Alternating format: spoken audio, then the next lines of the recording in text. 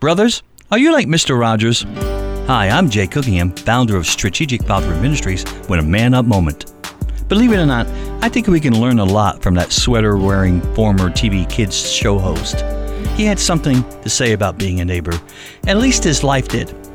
When he passed away in 2003, someone at his funeral said this: "He never condescended. He just invited us into his conversation. He spoke to us as the people we were, not as the people others wished we were." Jesus said it this way in Luke 10:27. "Love the Lord your God with all your heart and with all your soul and with all your mind, and love your neighbor as yourself."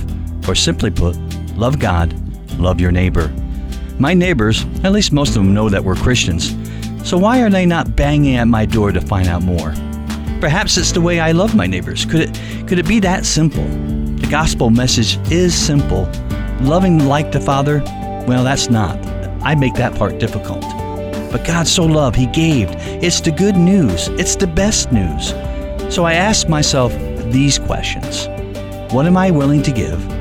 Who am I willing to love? And who am I willing to invite into the conversation? If we allow these questions to challenge us, they can give us insight into the heart of God, allowing us to see with His vision.